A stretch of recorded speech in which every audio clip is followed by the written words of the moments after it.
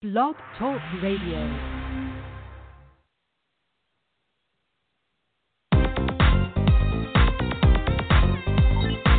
It's time for the Bobby Eaton Show, giving you information you'll want to know, speaking on issues affecting us all, and music for the soul. Yeah. It's the Bobby Eaton Show. Bobby.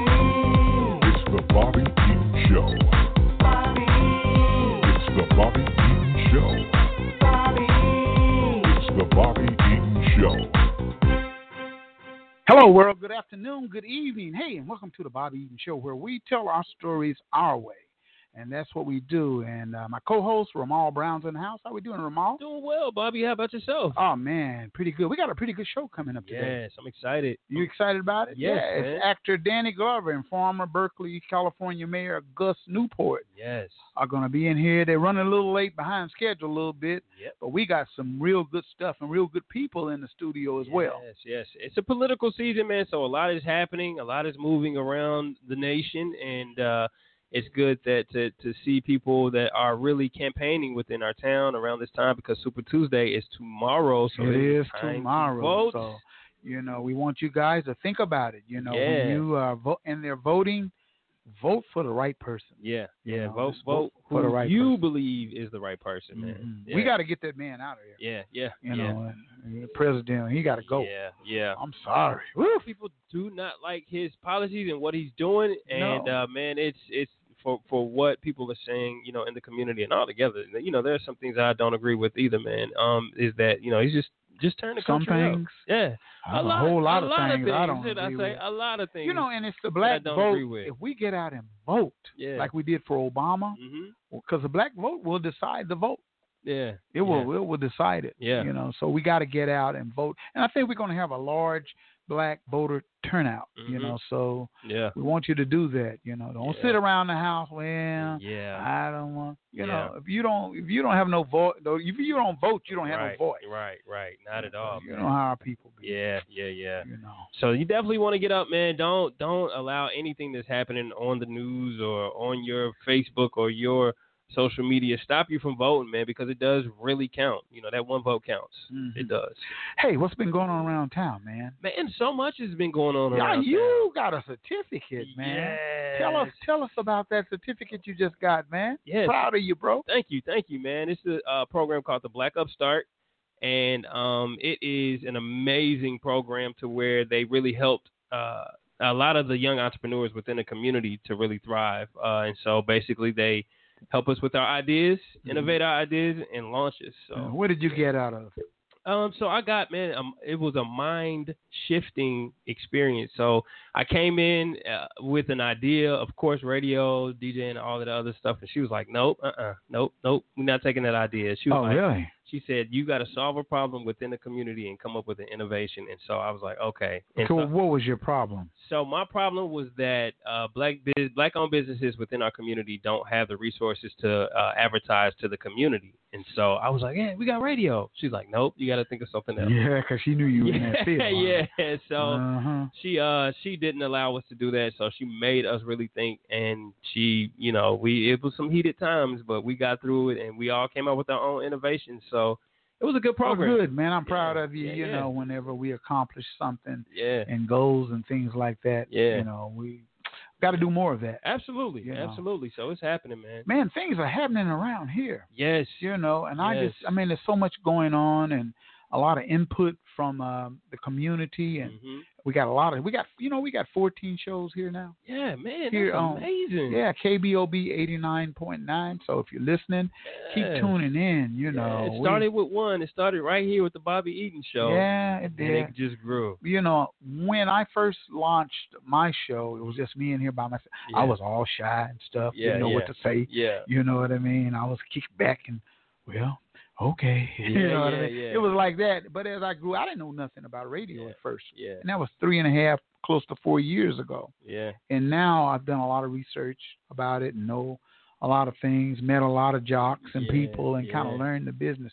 They say sometimes when you become of age, sometimes you got to reinvent yourself. So that's what I did, reinvented myself. I'm not going on nobody's road, playing no bass guitars or none of that kind of stuff. So you're not gonna be traveling all the casinos and playing with Bobby on the front, flying like. No, man, if I put together a little bitty 3-piece band, that'll be good. Okay. Just have some fun, you know what I mean, with it. I mean, I've done enough. Yeah. So I really feel that way. Yeah, that's good. But, hey, we got Eaton Media Services, and we've got Not Forgotten Children, the nonprofit with Dean Finley, our business partner. That's the man. That's the man right there, So Dean has joined up with us here at Eaton Media Services and Not Forgotten Children. And we're building the brand. We are for the community and for our people, giving them the knowledge and the history and some of the stuff that they need, to have a good, fruitful life. Man, that's so important. So important. Really important, man. So we're waiting for actor Danny Glover. But meanwhile, we got some what I call Tulsa superstars in Powerhouses. Powerhouses. We got Black Wall Street Times and EduRec and World One Development. You know what I mean? So I'm going to let them introduce themselves. All right. My name is Cormel Jure-Padillo. I'm an intern at the Black Wall Street Times and currently a senior at Will Rogers High School. Senior. Roper. There you go. Roper. Right. And the world famous EduRec Group and World One Development. Hey. This is Charles Harper, Executive Director of World One Development. I'm always excited to be on the Bobby Eaton Show. Hey, this is Damali Wilson, Executive Director of Operations for World One Development. So we excited to be here. Glad you guys are here. Hey. I had to put you all on the spot. I know, right? So, that impromptu jump on the mic. Exactly. Always jump on the mic. So, you guys have a show. Yes. Here at KBOB 89.9. And it's doing well. What do you think? Oh, I love it. I mean, it gives us an opportunity to talk about things that the community may not know about. That's our whole platform, is there are great things happening in North Tulsa, but a lot of people just don't know what's happening because we're kind of, in our own little world, in our own little bubble, doing our own little thing, and it's great stuff. So we got to get that out. Get stuff out. Yeah, I love the opportunity to give somebody some news they can use. That's right. Sometimes you get all this news that you can't use. Yeah, that's true. And from time to time, it's good for somebody to call you and say, you know what, Bobby, I got some news you can use. So I'm having a good time. And your show is on Wednesdays, right? Wednesday from 1 p.m. to 2 p.m. right here. And we having a phenomenal time. Yeah. People are tuning in from all over and calling us, texting us, want to come on the show. And I be like, look, it's a genius called Bobby. Yeah. It's a genius called Ramon. Right. We got to give it to them. We barely on the boat, man. Having a good time. That is too funny right there. It's our fourth show coming up on Wednesday. Yeah. And that first show you guys did, you had over 1,000 views. Wow. People just, I mean, like, bam. They tuned in. You know why? I think because you guys advertise. We did. Y'all advertise your show. Overachievers. Damali was advertising and I was praying. Yeah, right. I say, Lord. Right. Lord. Thou. Extra T, get that extra push up there. That is too funny. Yeah. So continue on doing what you're doing. You're building a brand, and we're going to be out there. It's going to start warming up. Yes. That's when things are going to get good. Yes. Yeah. Have a blast. Yeah. Have a blast. Yeah. It's going to be a blast. All right. Tell us about Black Wall Street Times. Well, Black Wall Street is on Black Wall Street, and it's a online news for Tulsa, Oklahoma, and for Black people as a whole. We try to speak for local issues as well as national issues and make a deep connection with the community. Yeah, I know. You guys are making some moves, too. Yeah, I've seen some big moves over there with Black Wall Street Times. Nehemiah Frank, it was a vision in his head, and he put it together. Boom. A lot of things going on over there. Absolutely. What do you find that is exciting about being a part of Black Wall Street Times? I think the thing that I find amazing about it is that the creative freedom you can have working there, you're not working under a humongous corporation. Yeah. You're not working for like CNN where you have to kind of have a muzzle in your mouth because there's certain people you can't say things for because of advertisements and certain things like that.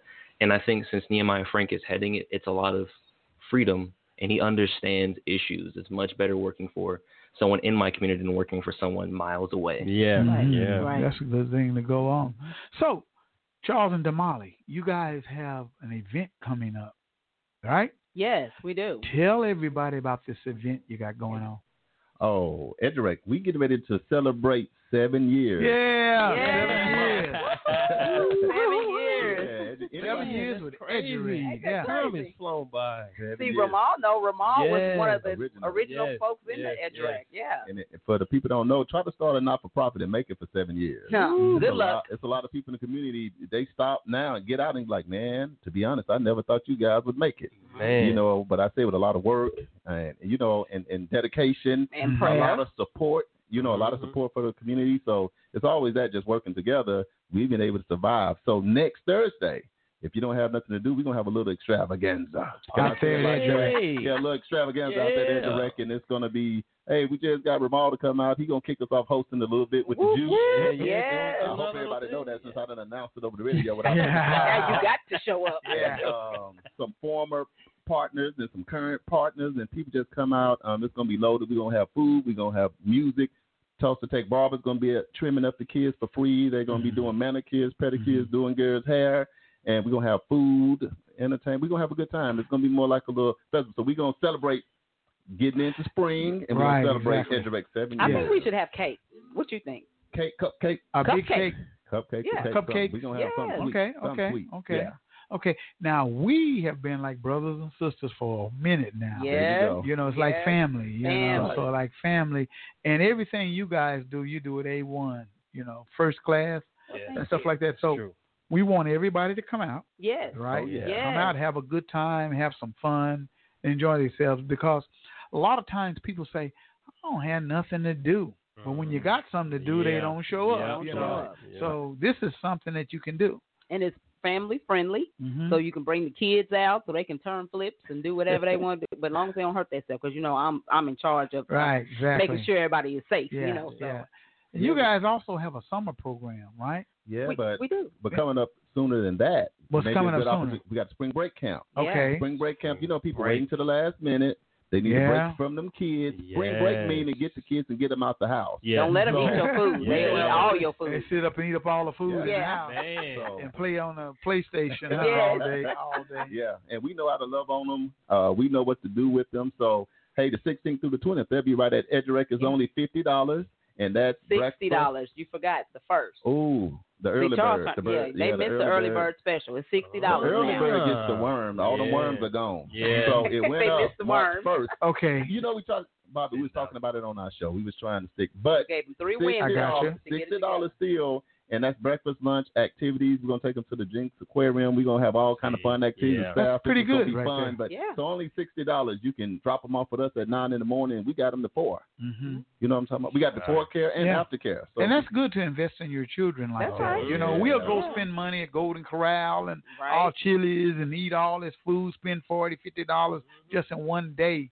Yep. You know what I mean? And we can invest in our children and our young people. Right. And if you got a youngster that needs some volunteer hours, thinking they're going to head to college, if they're at least 16, we're going to have a training next Saturday. And it's only from the 14th, only 9:30 to 11. And if you come out, you can be a junior trainer, which is no charge, but it gives some kids the opportunity to come out and volunteer. And then they can be part of the spring break camp, eat, hang out, and get learn leadership skills. Get some college hours. College hours. College hours. So 16 to 21. So we got you covered from 5 all the way to 21.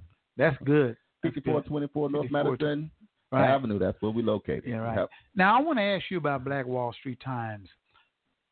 What is it that you guys got going on right now? You know, you guys are writing a lot of different stuff, man. I mean, I see it. All these different events, things going on. How do you guys come up with all of this content? I can't really speak to it as much as Nehemiah can because I would say he's really the mastermind behind most of the things that happen. Mm-hmm. There's no person I know who works as hard as him. As Nehemiah? Yes. Yeah, I know. Well, hey, Nehemiah just came through the door. Maybe he can come over here and get on one of these microphones and kind of explain Black Wall Street Times to our listeners, So he just came. I put him on the spot, right? Bobby, and I'll insert this. So Nehemiah used to work over at EduRec with our kids doing spring break camp and summer camp. Yeah. So we all family. We're all family in the neighborhood. Right. We exactly. all family.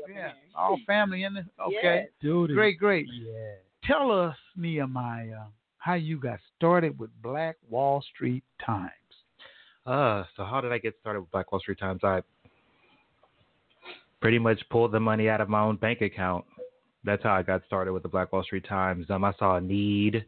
Black media didn't really have a loud presence on social media, and so I wanted to fill that gap, and that's pretty much what we did. And you've done a great job. Yes, I must say, you've done a fantastic. Kudos. You've grown the brand and done a great job. And it's something that we talk about over here all the time, is that we don't have enough black media. Right. In the small here in Tulsa, Oklahoma, we only got a few little small black media companies who are needing funds and needing this. And I believe that this is my belief. Now, don't y'all beat me up behind it. I believe when things happen in our community, anything good, bad, whatever, they should come to black media first. That's what I believe. But some of us will just run off to the big boys and all the white media, and we'll tell them all the stories, and we'll have to catch it on TV ourselves or someone telling us what's going on. But I believe you need to support your black media platforms first, and that's why over here, we blackety black over here. That's just I'm being real about it. So you need to support your black media. Bobby, since I've been in black media, I've really learned the difference between how we report the news and how just general America or white America reports the news.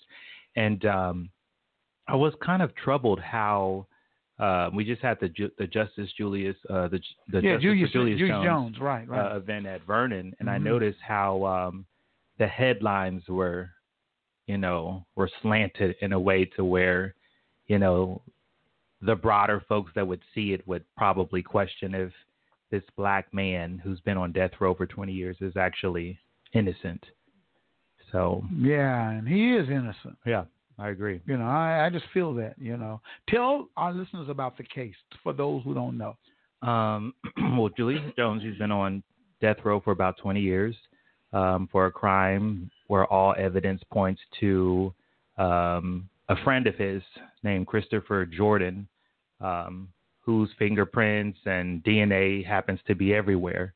Julius Jones never got into the Suburban that was stolen from the murdered victim, and he doesn't even match the description. I think that's probably the biggest evidence, is that the victim, his sister happened to be in the car when her brother was shot, and she gave the description that the murderer actually had long hair that was sticking out, and that happened to match the description of Christopher Jordan. So yeah, dang, wow, it's really sad. That's crazy. So how can we support the Julius Jones Project? Like, how can we support that? Well,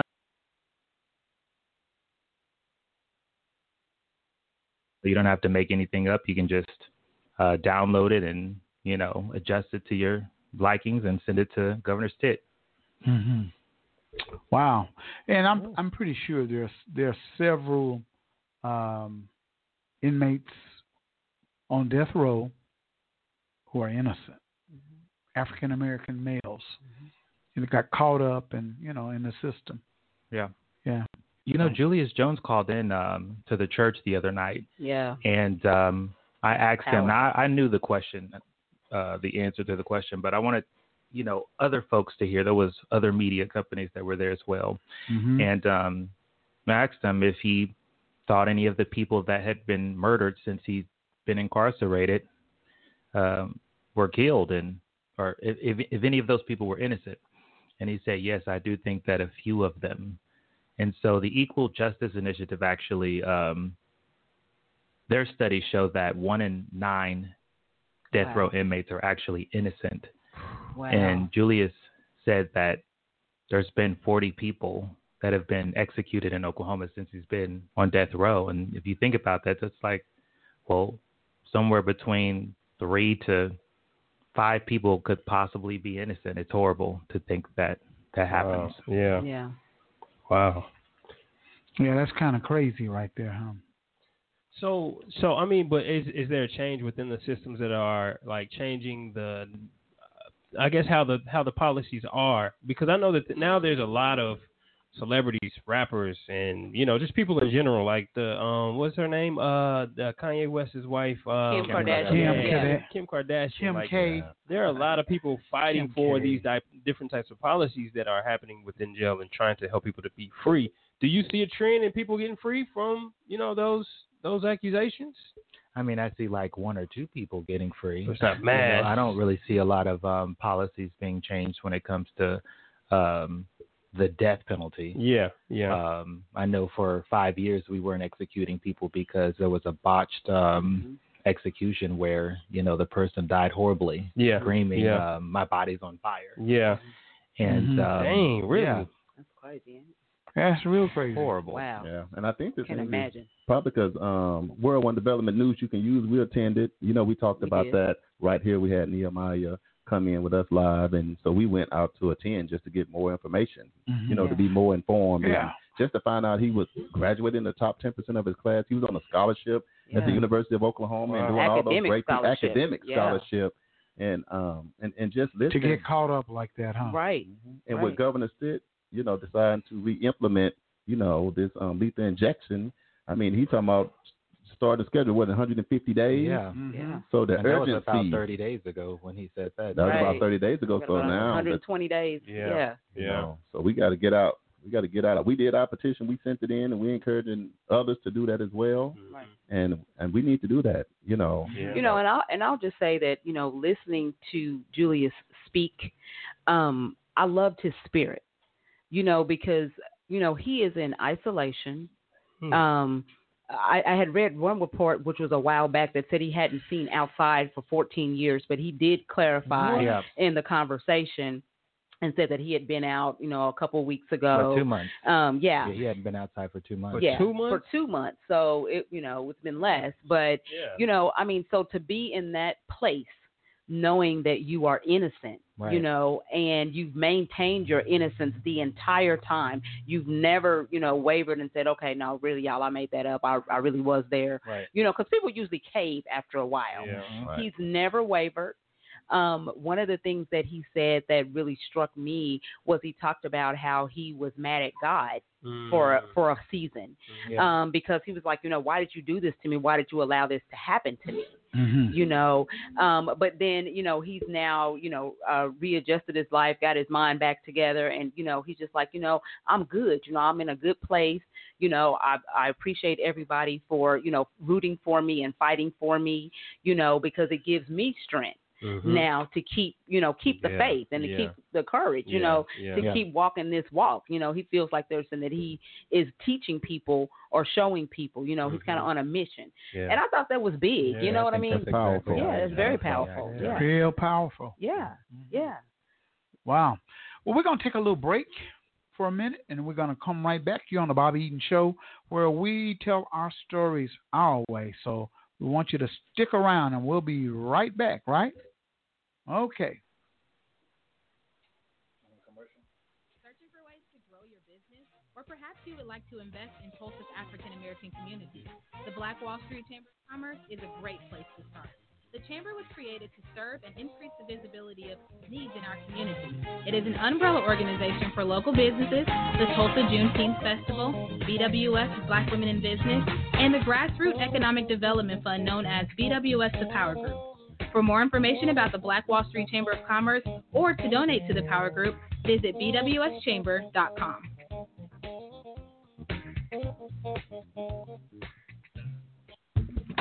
Hi, I'm Denise Parker with Midtown Embroidery. We do it all from any type of promotional, from screen printing, embroidery, school uniforms, Greek lettering, workwear, monogramming. There's no job too big or too small and no location too far. Let us be your one-stop shop. We're located at 2808 East 15th Street, Tulsa, Oklahoma, 74104. Our phone number is 918-982-3254. Our email address is denise.tulsamidtown@gmail.com. Thank you.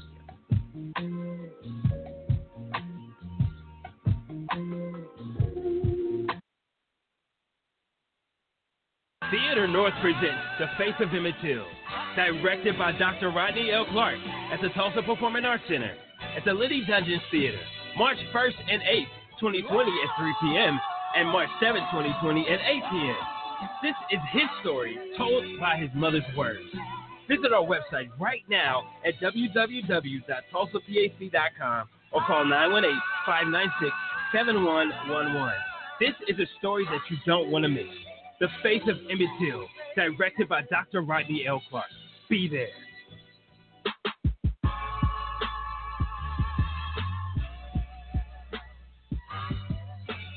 Turn it up and listen. It's the Juice Radio Show, bringing the livest people on our show. Tulsa's top chefs, music artists, and entrepreneurs sit down exclusively with the Juice. You're now rocking with the best. The Juice Radio Show, Tulsa. Right about now. Let's go.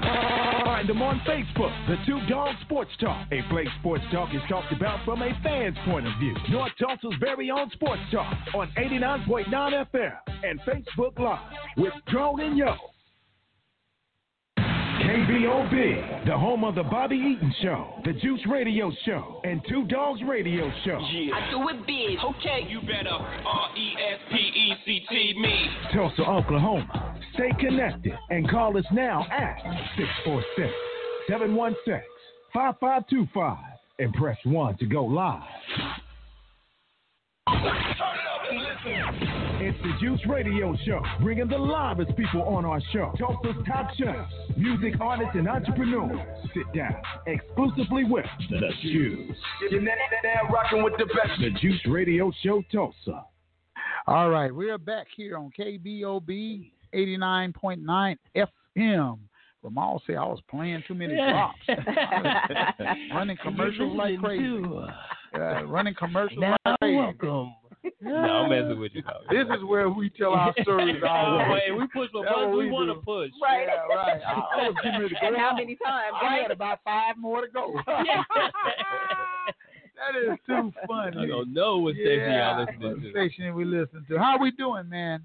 Hey, I'm doing good, Bobby. I got to remember. What's your name again? Victor Lukerson. That's what. Right. And you wanted to say?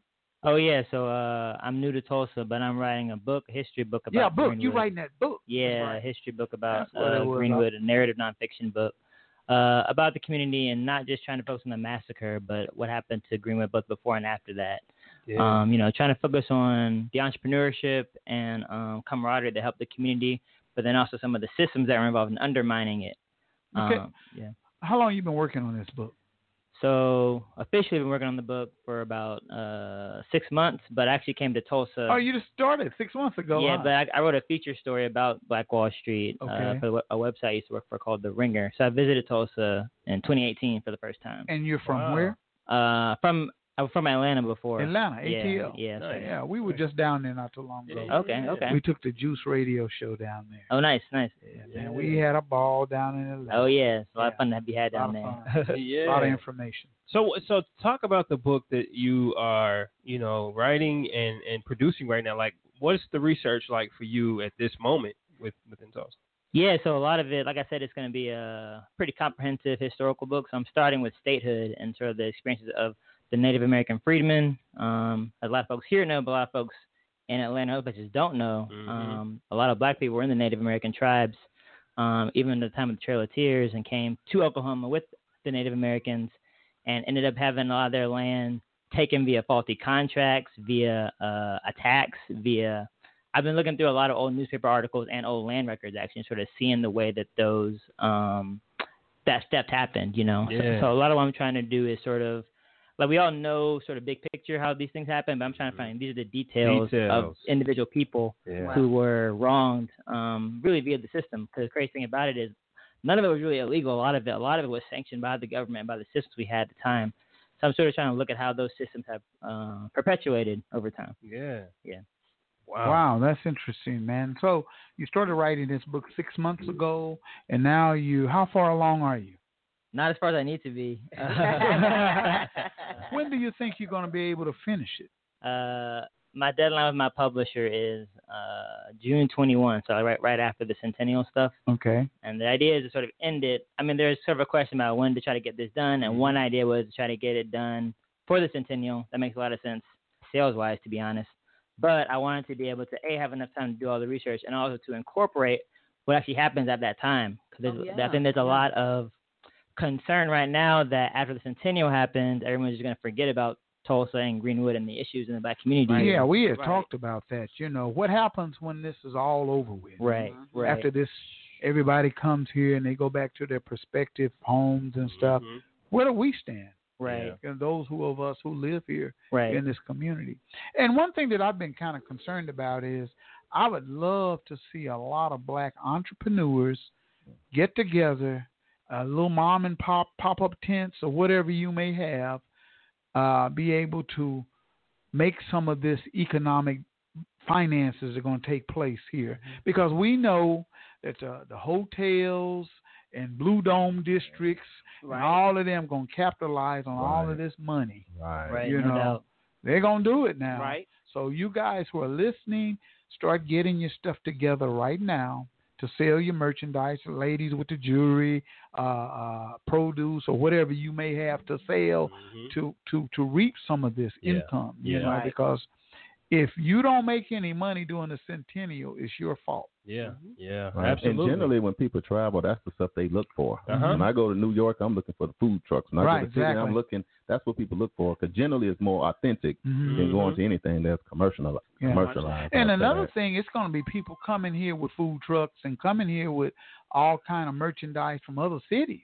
They're going to be driving down and bringing their stuff so they can sell it at the Juneteenth festivals and all of this stuff that's going on. It's like I walk down Greenwood, like it was just yesterday that I was walking down Greenwood and I saw families, like people are driving from all over America to come. And it was people that actually, they spoke in sign language. So, I mean, even all communities, all forms of people, and no matter what the disability is of their life, they're coming to understand and get a better perspective. You know, me and my business partner, Dean Finley, we go down to the coffee shop down there every day. Yeah. And when people come from out of town, we go to Wanda J's, we go to Black Wall Street Teas, we holler at Tori over there and LaToya Rose, everybody. You know, we just kind of make our rounds around up in there. And so when that happens, we can give the story and tell the story to people. I mean, they congregating real heavy at Black Wall Street Liquid Lounge next to Lefty.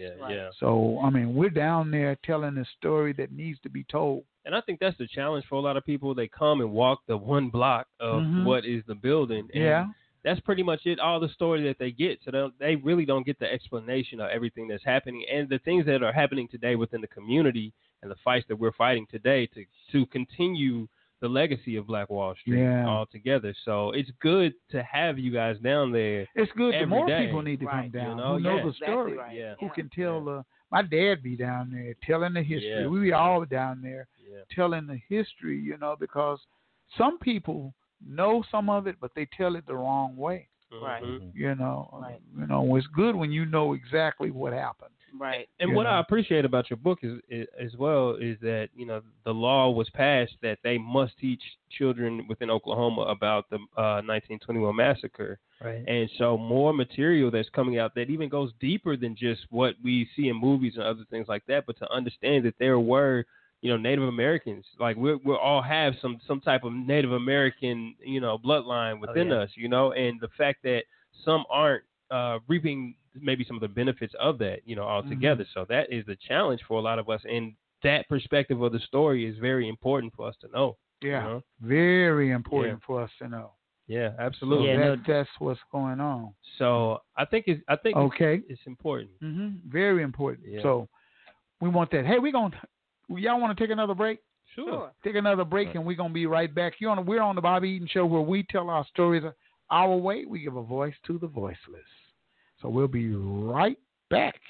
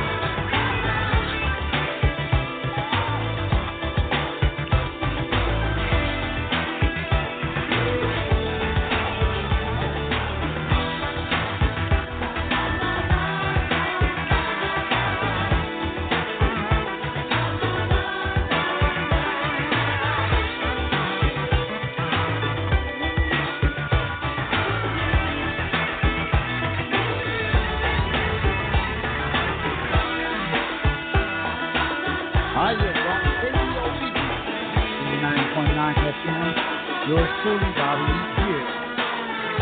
And as we wait for the arrival of actor Danny Glover and former Berkley, California Mayor Gus Newport will be here. So we just kind of hanging out, but we got some superstars, on the microphone. Black Wall Street Time, along with Charles and Damali from Edgerec now. So we got a party going on Thursday, right? Well, let me get you in the mix. Okay, yeah. Yeah, we got a party going on. Edgerec Youth and Family Fun Center is celebrating 7 years. We fired up and excited about it. It's going to be next Thursday from 4:30 to 6:30. We're going to have Ramal there kicking it off with the Juice. Yes, We're going to have Juice Radio Juice show. Radio, some grub. Yeah. And for the people, you got to remember this is the week before spring break. So you can get a free cut. Tulsa Tech Barber's going to be out there. The cosmetologist is going to be out there doing manicures. We're going to have food. We're going to be having an awesome time. Man, it's going to be great, isn't it? You better come on out. It's going to be like a festival out there. I know what y'all's parties is like. Yeah. Yeah, I already know. So it's going to be good. So the vision of Edgerec was by Pastor Melvin Cooper, right? The one and only, the man, the myth, the man. What happened? How did it come about, man? Tell our audience, how did it come about? Bishop Melvin Cooper and First Lady Joyce Cooper always had a vision to have something positive to go on in North Tulsa because they felt like it was just not a lot going on and not a good, safe environment to go into. So they wanted to create this Edgerec Youth and Family Fun Center. One thing that means it's for all. And we do after-school programs that run the entire school year. We follow TPS schedule. We do spring break. We do summer camp. It's not a movie cinema in North Tulsa, so we got a mini movie cinema out there. Yeah. We got a football field. We got baseball. We got basketball. We got a walk trail. We got counseling agencies on site, like Prima Donna and some of those people. Crossover Prep Academy is located out there, so that was another good thing that none of the TPS schools would let them use in these vacant buildings, and they came to us 3 weeks before school started. So that's what we was there for. We got that opened up, so they'll be in our facility this year and next year. Yeah. So just having a lot of good things going on, and it's focusing on education. Right. I know during the summertime we have that back to school bash. Wow. And last year we gave how many backpacks did we give away? 1,000 backpacks. We gave away 1,000 backpacks. Yeah, and people were all down out around the fence line down there. We all lined up. It was all lined up, yes. and we were out there like, wow, look at all these people going on to let you know it was a need. Yeah, you know what it was I mean? a need it's all for about a need, and for everybody that came out. I mean, it was Oklahoma Community Support Coalition. That's what it was. Need Media, Supporters of Family with Sickle Cell. We collaborated together to do something good. When we get together, we can do stuff. Things happen. Things happen when we get together. At a whole nother level. Yeah, man. Unity. It's all about unity within the community to make things really pop, man. And Edgerec has done a phenomenal job at just like curating it all and getting everybody together on one page, So it's just phenomenal what Edgerec is doing.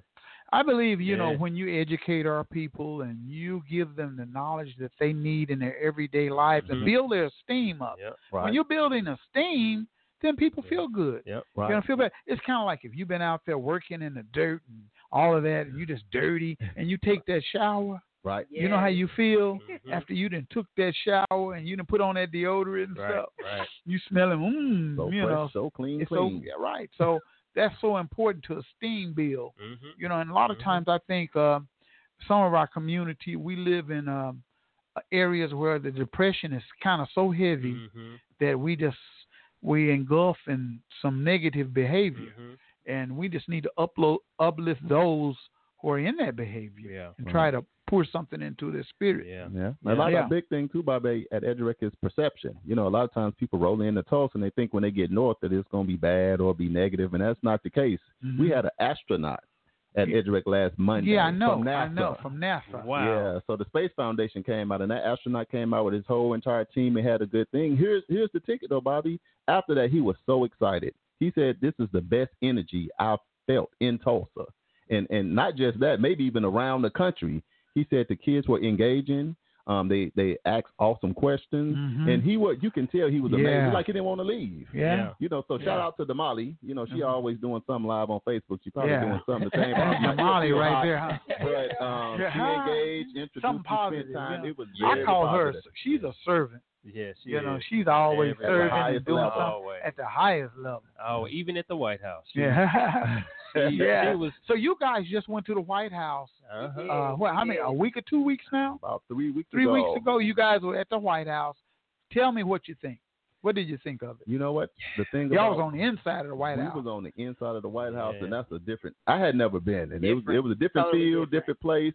But our purpose for going, where we was able to connect with other people working around the nation, and because of the things that we was doing right here in North Tulsa, they invited us out. And no expense to us to go to talk about our programs here, which is EduRec and events and then fitting back in and some of the other things that we do. And we were amazed, Bobby, once we got there. They got like a little checklist. And it was probably 14 other people sitting around the table. But guess who hit all 10 of the things on the checklist? Y'all were hitting it out. I was smiling because, sometimes you're working hard. You don't even know if you're doing it all right. You're just doing the best that you can. Mm-hmm. So to know that we was on the right track doing the right thing was good. And it's because of the partnerships. We can't take the credit. We just the sum total of a lot of good things going on. And what I'll say about that, Bobby, is for me, going to the White House was huge. In that, I've been to the White House before because my daughter went to KIPP, and one of their field trips, her fifth grade field trip was to go to the White House. And so when we went, we were on the visitation side, so where you go and do the little tours and all that stuff. But to actually be on the other side where the business is taking place, you know what I mean? That's a totally different thing. And I remember walking down the halls. These long, weren't they? Those halls were so long. And I remember thinking, man, I was able to get here from just working hard, being humble, trying to help and serve my community. You know what I'm saying? Yeah. And somebody saw something in me to be able to say, hey, we want you guys to be able to, tag along with us because you guys are making a difference in what you're doing. You know what I'm saying? And so that was just huge to me, to be able to just be able to experience and also realizing that you're standing on the shoulders of others who came before you. Now that's it. Most important. Most importantly, that did things before you. So I'm always saying that, a lot of times we get egos and people get into themselves. It's all about me, but they forget it wouldn't be about you. Right. If it hadn't been for some others who made it to where you can get to where you're at right now. Right. That's what, and the thing about it, we was there during a unique time because it was during the State of the Union address. Yeah. Right. It was during this impeachment situation. So we was at the White House during that time. And right, Bobby, I was thinking about the people back in Tulsa. So, we went live. Yeah, I know you did. We went live and took pictures. So it was Secret Service agents. It took about 30 minutes to get in. They was like crawling from underground on top of buildings. It was so many important people. NBC during that. So everybody was nervous. And then I said to Molly, get that camera out because I don't know when we're going to get back. We don't might not make it. I saw some of those photos. Yes. You guys. Well, hey, I'm proud of you guys. You went on your trip. You accomplished your goal. You did what was necessary and good. It's good. Yes. Yeah. Yes. So as we're in the political season, have you guys decided kind of like which direction you're going and who you're going with? Are you just still kind of thinking about it? I'm still filling people out. I've decided. You decided who you going with? Bernie. You going with Bernie? Bernie or bust. And there got to be a reason. Bernie or bust. And there's a reason why you're going with Bernie. And tell us. His platform. First, he's for Medicare for all. The first two big things is Medicare for all and eliminating all college loan debt and then free public college for all. I think those three issues are very important for not even just me, like, of course, healthcare issues for everybody. And a lot of people, my mother, for example, having college debt that cripples her and other millennials and people becoming in my age, people graduating soon like me. And it's a situation in which if he was going against like Donald Trump, what could Trump say against someone who has a history of being completely honest and fighting for these things? And even if you're a Republican, you still deal with medical bills. You still deal with your children having college debt. So even if Donald Trump calls him a crazy socialist or a crazy communist, other countries do this. There's evidence that it works. And while Trump lies, Bernie Sanders has policy proposals and they completely written out how he's going to pay for it on his website. Wow. Yeah. So how old are you? 18. Okay, so you're registered to vote? Yes. That's awesome. So shout out to the millennials that are registered to vote. Yeah, we need to get them in there. Register to vote. I remember. Bernie been at it a long time. As long, probably even since in my lifetime. So they should be informed. So let me ask you this: like Bernie versus the vice president with President Obama, Joe Biden. So like those two are like in the runnings right now, and you know the challenges. And so, what is it that you're not so favoritive of Joe Biden? Well, okay, with Joe Biden, for example, let's take his recent win in South Carolina. Of course, the news have been talking about this as a big thing. Bernie Sanders won the last 3 states. In South Carolina, the last statistics I heard is about 70% of the voters are actually over age 45, which is where Bernie hurts the most. Bernie Sanders gets a lot of younger voters, specifically younger than 45. And Bernie Sanders has a movement. With Joe Biden, for example, he has ran for president 3 times and lost. There's many instances where in which he's said, for like right now, his like the scandals he has about like touching women and being very, very creepy.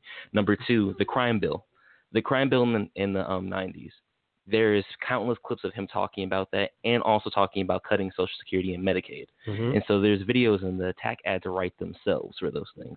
Not to mention his being on stage and starting to slip up and him saying things wrong and talking about lies like he went to see Nelson Mandela recently. That's recently been a lie. He talked about seeing Nelson Mandela and getting arrested with a UN ambassador, a United States ambassador, which was proven wrong, of course, but these are the type of things we see coming out of him. And if he's going against Trump, for all he is wrong at, he is a good politician. He ran circles around Hillary Clinton in many ways. I think he won't do that to Biden.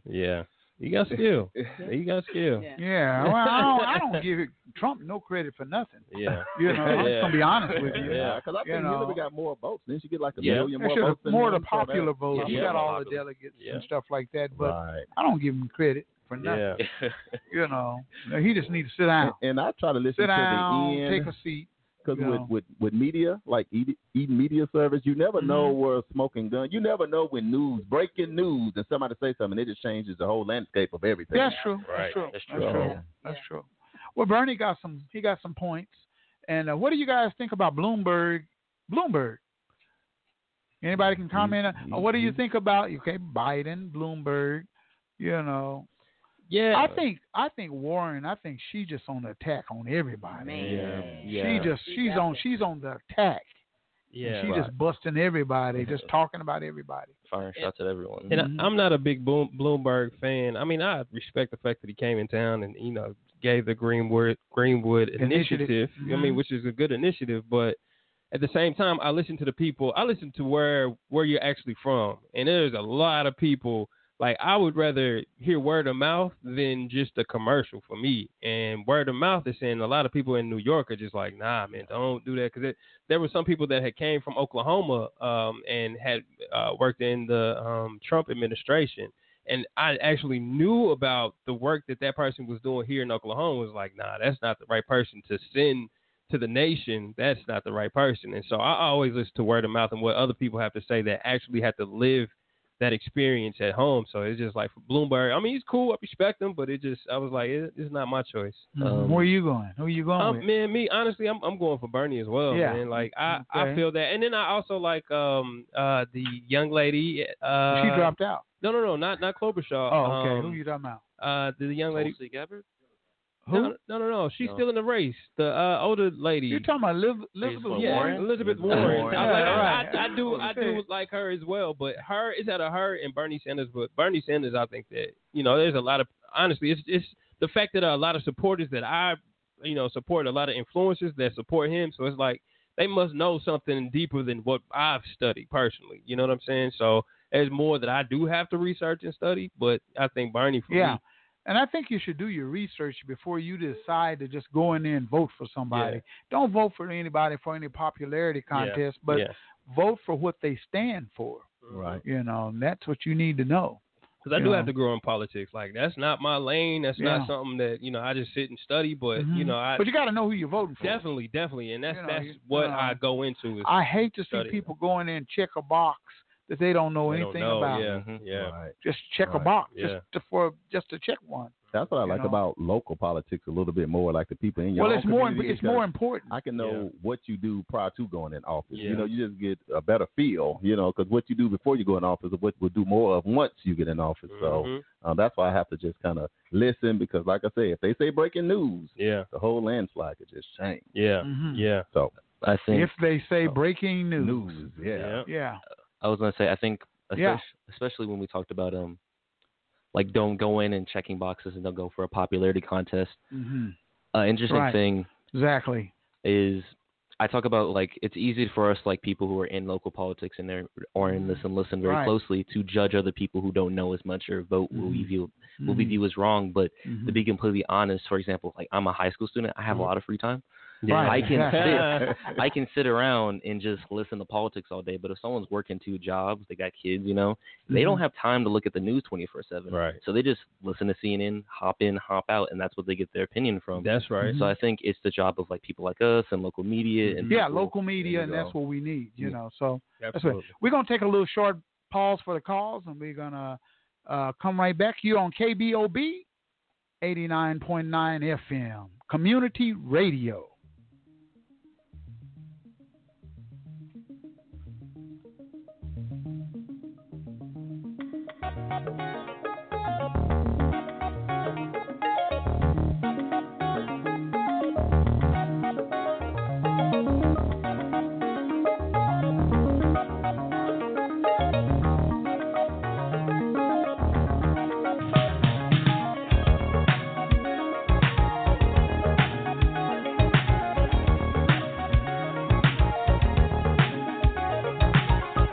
Capture every play, that's the way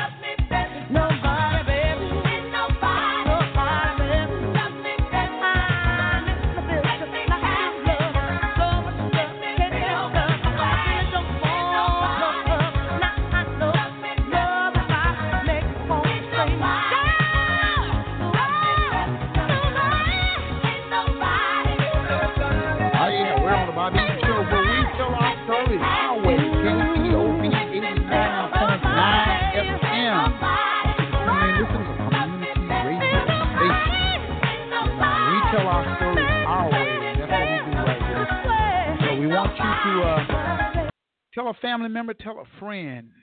In the studio, Mr. Danny Glover. How we doing there, sir? All right, sir. How are you? How you doing, man? All right. Well, welcome to Tulsa, home of Black Wall Street. Okay. And I'm just glad you're here and in the building. All right. And we're going to make it happen. And we got former Berkley Mayor Gus Newport. How we doing there, sir? Fine, thank you. Great. You guys are on the campaign trail for Bernie Sanders, right? Yes, sir. Yes, right. Sir. So tell us a little bit about what you've been, everybody know about your acting abilities and stuff like that, but tell us about what hooked you up with Bernie. I'm going to let Gus go first. You go ahead, Gus. Go ahead. Go. Turn his mic sideways there for me, Ramal. Yep. There we go. All right, Gus. All right. I was a mayor of Berkeley from 1979 to 1986. Berkeley, when I got elected, became the first city to divest from South Africa. In 1981, Bernie Sanders was elected the mayor of Burlington, Vermont. And we used to be called to the Eastern universities like MIT and Harvard and places to talk about our approach to public policy because we were really into rebuilding cities from the bottom up. Bernie and I became very close friends. When we used to go to the conference on mayors, which I was on the advisory committee, he, Dennis Kucinich, the mayor of Cleveland, and Harold Washington, the mayor of Chicago, used to all get together and just didn't pay attention to the other 500 or so mayors that were just talking BS or whatever else. But I got to know Bernie then. Berkeley in the 60s went to the University of Chicago. He was the co-chair of CORE, Congress of Racial Equality. Yeah, CORE. He was constantly getting arrested, fighting on behalf of upgrading public education in Chicago. Bernie grew up in Brooklyn, hard area of Brooklyn. His family came from Poland. They escaped the Holocaust. And he used to in the summers go to Israel to the kibbutz and come back. But Bernie became quite an activist, and I was very involved and taken by the way he rebuilt Burlington, Vermont. Burlington was a poor working-class city. Bernie put together the greatest staff I've ever seen. Used community land trust to create affordable housing, which was first created by Mahatma Gandhi to take care of people who were victims of the caste system. He rebuilt the shoreline, worked with the university and whatever. And we continue to stay very much involved. His wife, Jane Sanders, a PhD, did a lot of early childhood development stuff and higher educational stuff. Rebuilt several universities, and Danny and I have been on campaigns with her and built. So I know from the ground up who Bernie is. Mm-hmm. We're at a time when this country is very much in need of absolute change. Yeah. We've been without a real movement for some 30 years. Mm-hmm. Mm-hmm. I mean, you must understand, I come out of the movement. I'm Marshall Martin. I was with Malcolm 4 days before he got assassinated. I helped build the Organization of Afro-American Unity. So I know what it is. I want my granddaughter to have a better life than I have. She's a sophomore at Loyola in New Orleans now. Every time I need something fixed, like a computer, my cell phone, I go to the 19-year-old. Yeah, right. She says to me, Papa, you've been all over the world. You've done everything. You're 4 years older than baseball. How come you don't know this? Wow. What can I tell you? And me and Danny Glover been in this stuff for 40 years. Beautiful. Yeah, good. I wanted Gus to talk because it gives some sort of context to my own history as well. Mm-hmm. When I just before when I finished school at San Francisco State, I was part of that 1968 strike, student strike in 1968 that brought about the School of Ethnic Studies.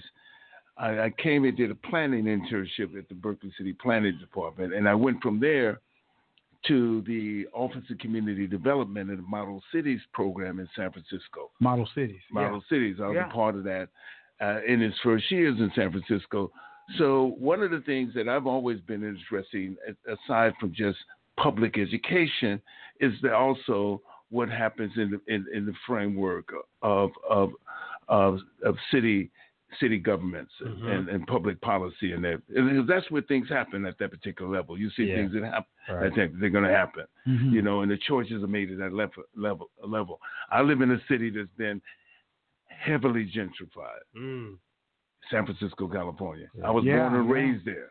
my father settled there right after the war. He was discharged from the Army. And so I have some sort of context through my own life what the traditional or historic black community looked like, the Fillmore. Fillmore, They always refer to Fillmore as Harlem West and everything. So there's some sort of context that I have saying the struggles in order to slow down, not stop, but slow down redevelopment, which is now referred to gentrification. At least people had a voice in terms of redevelopment. The organization like the Western District Community Organizations, those are organizations that I went to as a young adult, when I was 21, 22 years old, and kind of watched that process. So I get that. So Bernie comes from that vantage point around local development, around the participation or the voices that people have within the structures that are most immediate to them, city governments.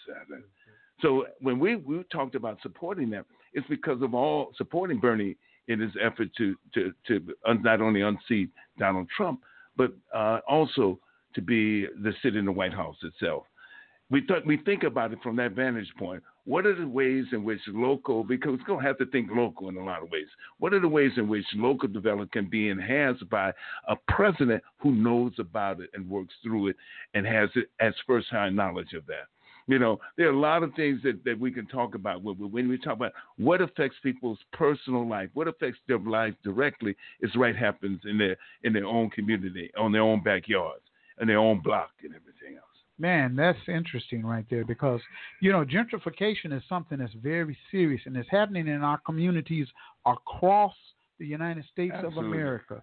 I mean, it's taking place everywhere. Yeah. Even right here in Tulsa, Oklahoma, where you're at right now, a lot of the structures, urban renewal, which is urban removal. That's right. That's basically what it is, urban removal. Yeah. And they come into our communities, and a lot of businesses come over here. They don't ask the community what the community wants. They want to do what they want. So they tear down all of your historical buildings. They build freeways through things. I mean, they just destroy your history that you need to pass down to your children. Yeah. And it becomes the kids ride around. They don't see, all they see is empty lands and old broke down buildings. And so that gentrification destroys. It destroys a lot. It takes away the culture. My daddy often says, we done lost our soul. SOUL, and when you start losing your soul, as far as, James Brown soul, that's what I'm talking about, your soul in your community. Yeah. Because I remember a time, man, when in this community, where if my grandmother got sick, Miss Williams would bring a pot of greens, put it on her stove. Here, baby. I grab it, put on. Miss Jones would bring some cornbread. You know what I mean? So it was a community. Now it took a village to raise a child. Yeah. So things have changed so much, and it's 2020.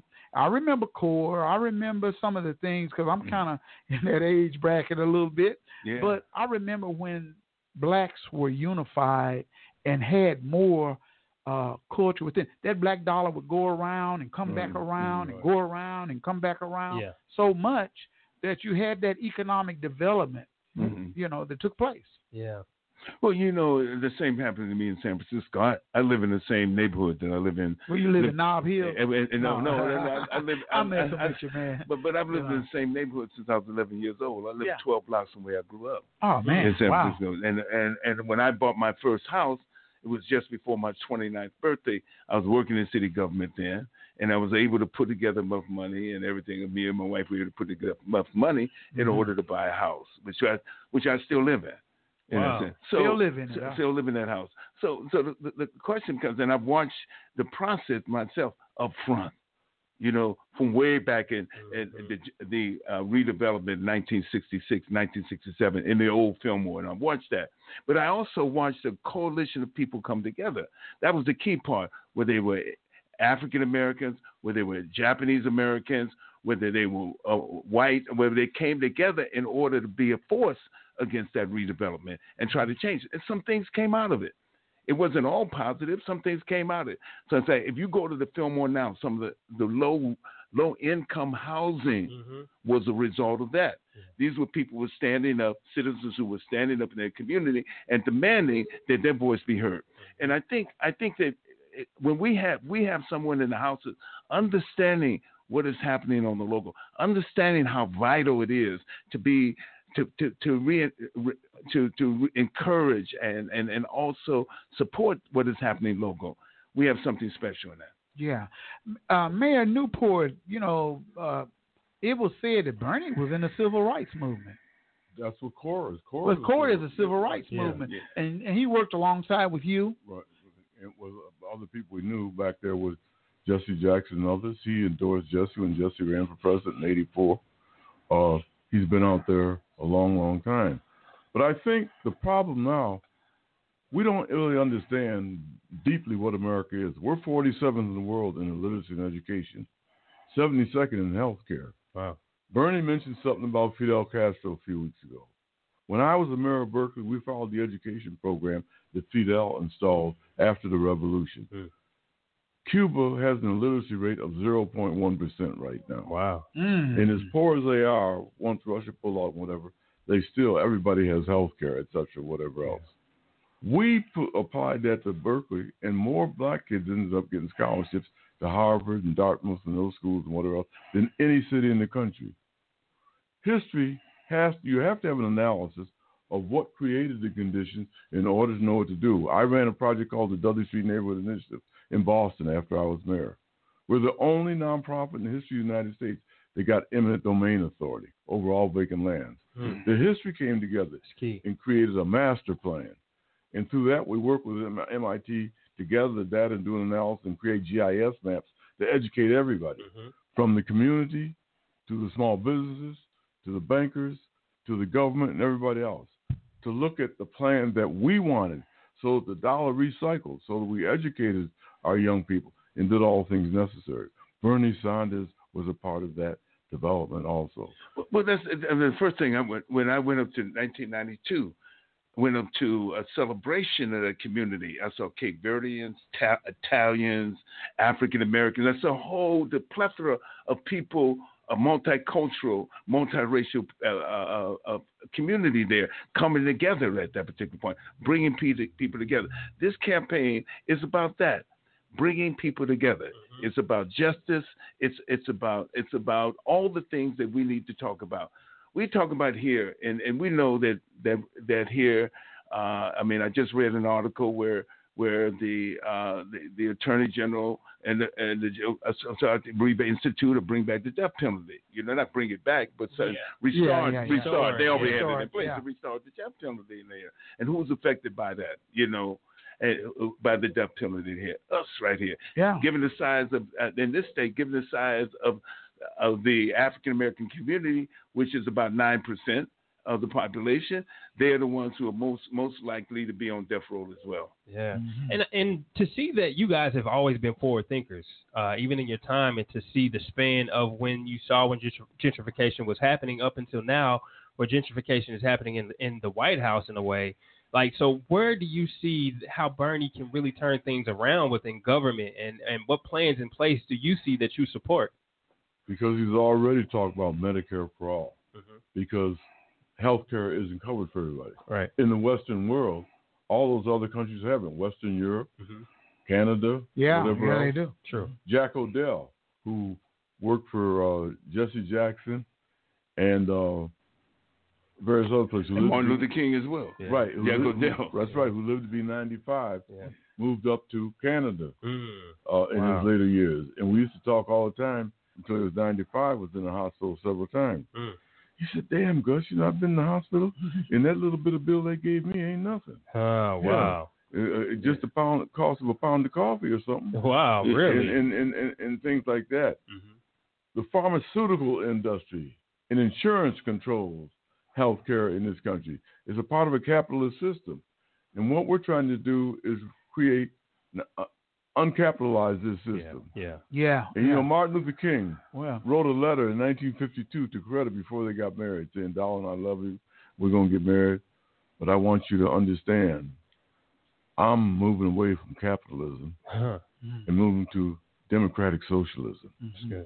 He and Malcolm were becoming close friends. They were, at the end of their lives. We're doing a movie on it now. Yeah. Wow. But as I say, history's not recorded. Yeah. After he got back from Mecca, That's when things started changing. But even before that. Even before that, last 3 years, because remember, Malcolm got put out of the Nation of Islam. Yeah, he did. Right after Kennedy got assassinated. And that was misinterpreted by the media and whatever else. Yeah. Then he created Muslim Mosque Incorporated. Then he invited me to help him create the alternative institute we created, the Organization of Afro-American Unity. I was traveling with him 4 days before he was killed. But I want you to know they were all looking at democratic socialism. This country does not want to see wealth spread for the good of society. I mean, Bloomberg up here trying to buy the presidency and blind box all over this country along with it. We can't have that. There's got to be an approach that makes sure that our next generation are able to have the vision and the focus for what needs to be. And I'm so glad my grandmother started taking me to see Paul Robeson when I was 5 years old. She went to school in the 4th grade after picking cotton one day in Virginia, walked in, white teacher slapped her without asking questions. She walked out and never went back. But she became an avid reader. But she didn't move north, where I grew in Rochester, New York, and took me and began to look at education and all those things was necessary. That's where our love had to come from. The beloved community is what Martin called it, even segregated communities, but everybody was seen as an equal. This is where we're coming to. And that's where Bernie's coming from. And the whole idea of his Thurgood Marshall education platform, which not only deals with eliminating the debt that students have, and the debt 45 million Americans in this country has loans, student loans, that certainly have suffocated them and haven't been able to begin to carry on with their lives. But he's talking about expanding and tripling the money for Title III. Now, there's some real interesting dynamics when you talk about public education right there, which is in the process of being privatized by charter school. So it's the really dynamics that we need to talk about when we think about public education. Since this country has never had a national education plan. We were together in New Orleans just before Katrina with Bob Moses and the Algebra Project talking about quality education as a civil right. Initiative. We had meetings in D.C. at Howard University and all that in terms of that, talking about that. This initiative brought about by Bob Moses, who we all know is one of the great civil rights leaders but also has begun to address the issues of public education and what we need to do. And his ideas around public education is that the money which goes through from the federal government to the state needs to not go directly from the federal government to the state, but those programs within the communities that determine how that money should be met and used. We have defunded public education. We have not only defunded education, we have taken the whole role of teachers and deprofessionalized teaching as well. To teaching, well, my mama was trained as a teacher. My sister was trained as a teacher. I got 4 of my nephews and nieces who are teachers now. So we have to kind of elevate that. We have to pay them the kind of money that they need to live. And then gentrification hasn't helped either with the teachers. Teachers have to live way out somewhere. Unable to do that. All these are real things that we have to tackle with. But we have to believe and know that they're important for not only the future of our community, the future of our country, but the future of us as well. Yeah. Well, what would you say is at stake? Just say, that Bernie didn't get the opportunity. Why is it so very important for us to get in there, for Bernie to get into office? What's at stake if we don't vote? What's at stake is you're going to maintain the government and the country you have, and possible Donald Trump might be president for another 4 years. And I think me being going on 85, coming through the Jim Crow era, this is the worst I've ever seen it. Wow. Yeah, it's pretty bad. It's the worst that I have ever seen. It's terrible. And we've got to have an analysis. You young people are intelligent. You're the leaders of the future. Yes, sir. You all graduate with student loans. When I was a Martin Luther King fellow at MIT for 2 years, I had graduate students coming out with student loans of $500,000. Right. You graduate into slavery. Slavery is practiced in two ways in this country: through incarceration or through student loans. Sure. And then it perpetuates the status quo of what is. It doesn't allow us to really be creative and do the things that have to do, to work with other countries. Yeah. We got a bloated military budget. I was in the military for almost 2 years. I say almost, because I got drafted, and my responsibility was watching all the boats around the world. But I asked too many questions. They put me out. I got an honorable discharge, but they put me out. Okay. But the sad reality, people keep saying, where are you going to get the money from to do this? We can cut the damn bloated military budget. Yeah. We got 1,000 military bases around this country. Yeah. For what? Are we supposed to be God of the world or something? Right. We should be looking at an approach to peace. Trump has already bombed 2 countries since he's been in office. Right.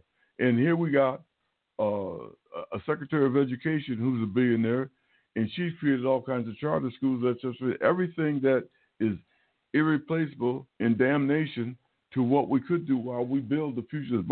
My daughter is a teacher. I've had to beg her for 5 or 6 years, don't quit, because the federal government was controlling teaching. Now, she's in Atlanta, and she is the math and computer specialist. She's got a job now she really likes. I spend a lot of time in the South because I'm on the board of Project South. And one of the things we do is engage a lot of young people, especially a lot of the brothers who are formerly incarcerated. When they found out I knew Malcolm X, they want to have talks about it. They want to know all about that, whatever this and that. Right. And so it's that. It's sharing what we know. And no one of us knows it all. At soon to be 85, I learn something new every day. Thank goodness. Yeah. Good God Almighty. Look here. And it's this generation. This is a generational movement. Yeah. You know, where we place ourselves in, and we were part of a generational movement of change that are here. This generational movement is taking another step. Yet it's those elders like myself and Gus and that who know that we're intricately a part and connected to this movement as well. Yeah. You know, because of what we've learned from the past, how we've been able to identify some of the things that we didn't come across our viewpoint at a particular point in time. We're at a crisis now. We're at a crisis, whether people want to believe it or not, with climate change. We're really at a crisis. Yeah, that's an issue right there. Who are going to be most affected by it? Poor people around the world right now are affected by it. But within this country, we're talking about climate change. We're talking about even how we process our meat, you know? How we process our meat and how we grow our meat right now, whether it's chickens and beef are the largest emitter of CO2 gases.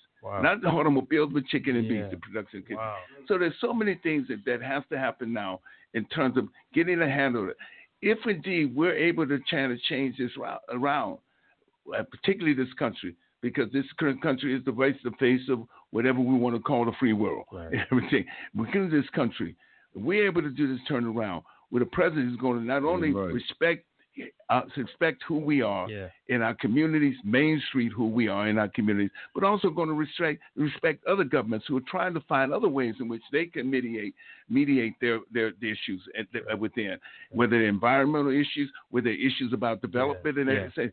It's funny that we're at this particular point, the richest country in the world, and we have around us some of the most the wealth that is concentrated in just the hands of at any time in human history here. Wealth is concentrated in the hands of just a few. But do you feel that countries like China, you know, who are technology ahead of us, you know, and they're so kind of like disciplined, I guess. That's what we get over here. You know, and I lived overseas for about 3 years, and I was on the other side of, you know, Dubai and all that stuff over there. And I realized that people were looking at the United States almost like laughing. Like we're a laughing stock here in the United States. They were like, oh, Americans. Danny, you've been all over the world, you know, and I'm pretty sure you've heard some of that too in certain countries, you know. Well, I mean, I haven't been to China, but, you know, I know one thing. The Chinese civilization goes back 5,000 years. Yeah, it does. So whatever they thinking about. And Frisco has a whole heavy Asian base now. Not just 200 Not just like the 200-something years that we found there, 400 years since the founding of the Mayflower. The Chinese came to the New World in their own ships in the 11th century. The Chinese came to, but we don't learn that about them. The Chinese came to the New World. We don't learn anything. We came to the New World in ships that made the Nina, Pina, and Santa Maria look like toy boats. You know what I'm saying? Right. Those are the ships that it came. We don't learn that in a sense. We don't know that Native Americans came together in the 11th century and began to devise methods and ways in which they can live on the planet, live in this space that they have together. That's what Native First Nation people did in the 11th century, 300, 400 years before Columbus ever made his way across the lake. So these are the kind of things that we said, that the people have always had ways in which they deal with the world and deal with the time that they're in right here. China is where it is, of course. It is where it is, and part of that is because of capitalism itself. That is, capitalism is divided. Where those jobs were outsourced to China because of cheaper labor, or outsourced to Sampan because of cheaper labor, or other places and towards the cheaper labor, and all that was part of this. So, and understanding this is a part of this as well. Our dilemma is where do we deal with this, where we are right here with this massive concentration of wealth here, where people are working 2-3 jobs just to make ends meet and not making deep, where minimum wage is still below with no health care, but below $8 or something like that. Where do we now put our foot down and transform the moment that we're in right now? In a sense, when we see jobs outsourced and all the time. What was one of the promises of Trump when he came in? That he was going to bring jobs back. That was one of the promises to his constituency. He's going to revitalize those urban, those small communities and rural communities that have lost their jobs and lost their identity. You know what I'm saying? And it's happened for a long time before Trump. All Levi Strauss that we used to be made where? Here in little small communities. Small communities, different around the country, all around the country, small communities. Well, what they did was they sold out to the lowest bidder. And the lowest bidder brings down the living wages and living style of all of us. So there's a way in which we have to stand up right at this particular moment and talk about that. It happens in incremental ways. It doesn't happen overnight. It doesn't happen in one administration itself. One administration that we've seen with the Trump has been able to do some damaging things. First of all, walk away from the Paris Climate Accord. They did that. They actually did that. And then promote the whole idea that a lot of other right-wing people, governments take on that climate change is a hoax and everything. It's something that is a communist or Chinese plot or something like that. Like this Bolsonaro in Brazil. Brazil, he pretended that there weren't fires that were raging in the Amazon, that they were caused by the people there in the Amazon. These fires, the Amazon represents 20% of the world's oxygen. It's the lungs of the planet, the Amazon rainforest. So it's just as important for us right here to deal with these things in terms of fires in the Amazon as it is important for the people of Brazil itself, but in the rest of the world.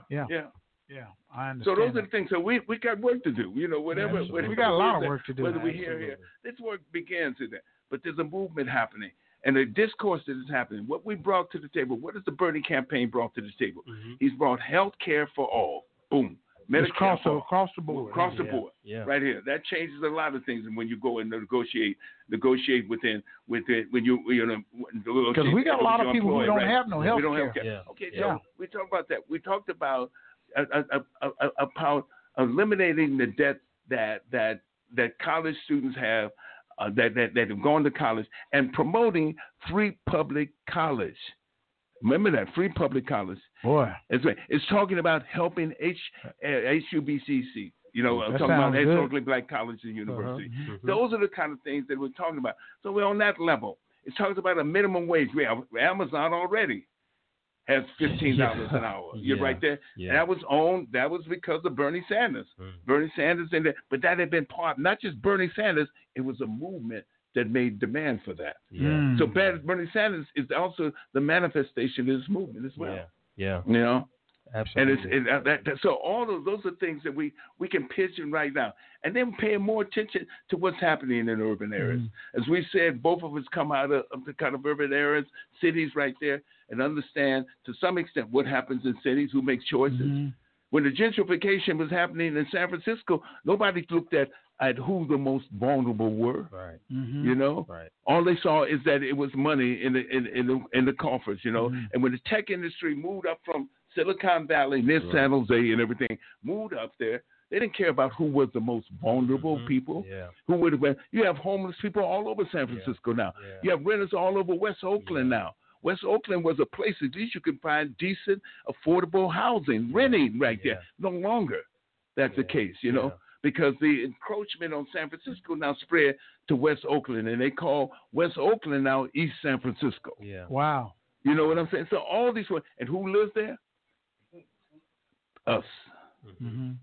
We live there. We live in those places. And we had to get a hold of it. We had to say, in the same way in which we built movements in the past, in the same way in which we mobilized to do this, Bernie Sanders' only candidacy and as president represents the possibilities that are available to us. Yes, absolutely. So another question of mine, because I have a friend who is registered to vote, but he doesn't believe in the system of voting because he feels that he feels that the election was stolen last election, like how some of the Russians had infiltrated the voting system, and some that don't really believe in the voting system maybe had lost hope in that. Like, what are some things that are key to, as the young generation that maybe have lost a little hope, as the generation that has fought and won many victories? Like, what are you saying to us in this time? Well, I think the propaganda that the Russians stole, is what this country constantly does to keep up off balance. But I will say there's problems in the Democratic Party too. Right. Super delegates, Electoral College. Bernie Sanders had 8 appointees to a historical reform group being appointed to the Democratic National Council after the election. Hillary had 10. I was one of Bernie's 8. We tried to get those things changed. They still wouldn't go for it. The Democrat Party needs to be totally reformed also. Right. But the fact is, too many people don't vote. Martin Luther King gave his life, and other people. There you go. That's what the civil rights movement is about. Yeah. And now all of a sudden we can't just step back and say we got to get out there and vote in large numbers. I remember, even though I had problems with Obama, when my mother, who was in the hospital in her 90s when Obama got elected, and I left it on my phone for a long time. She just called and left a message screaming, "We did it! We did it!" Wow. They didn't know, but her great-grandmother, being a slave and coming from where they were to this. Go back to Bernie. In December 1918, the James Sanders Institute called 280 of us together in Burlington, Vermont. That's where the New Green Deal came from. Bishop Tutu went to the Copenhagen Accord a couple of years ago when CNN involved because 200 countries had signed on. Right. And CNN said, Bishop Tutu, what do you think about all these countries being involved? Do you think that can work? I mean, you've been to the civil rights movement, the apartheid movement. He said, look, there's difference of opinion amongst people of color, class, and everything all the time. But eventually we can correct that. He said, but we ain't got but one planet. If we don't take care of that, just the one. We one can planet. all forget it. That's what it's, Just the one. Just the one. I mean, I think a number of moments in our lives, we question the value of voting and being part of the system. Yes. We ran candidates, and some of those candidates were marginalized in some ways.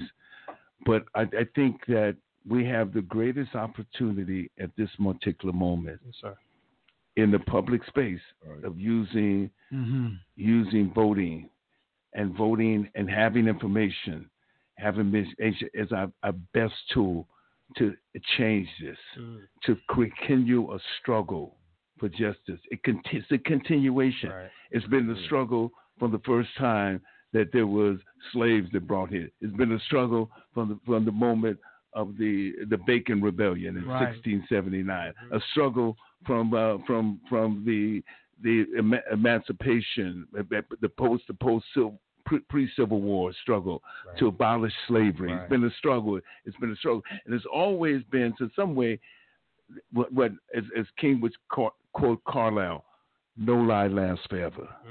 Yeah. We have an opportunity to right here and to transform it.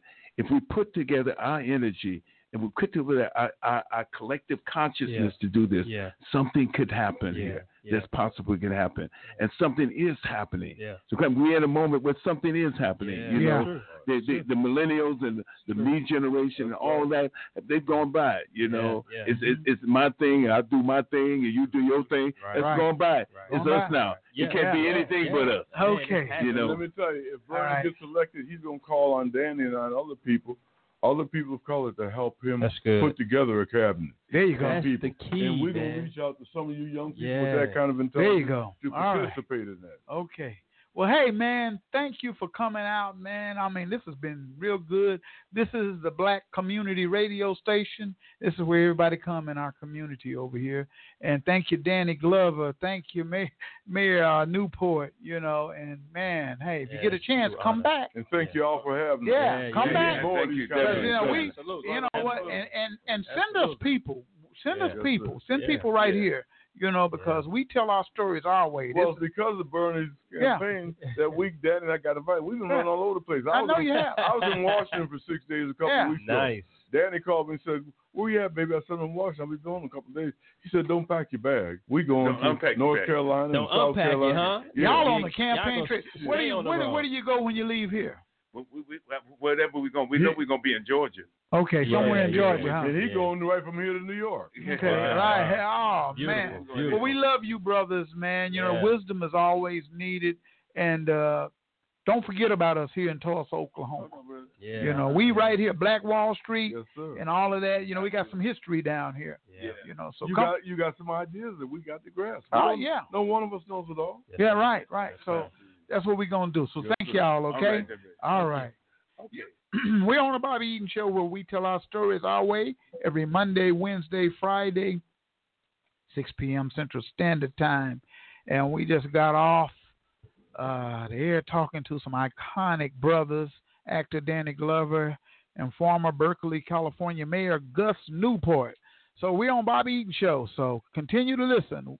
Coming up next, supporters of families of sickle cell disease.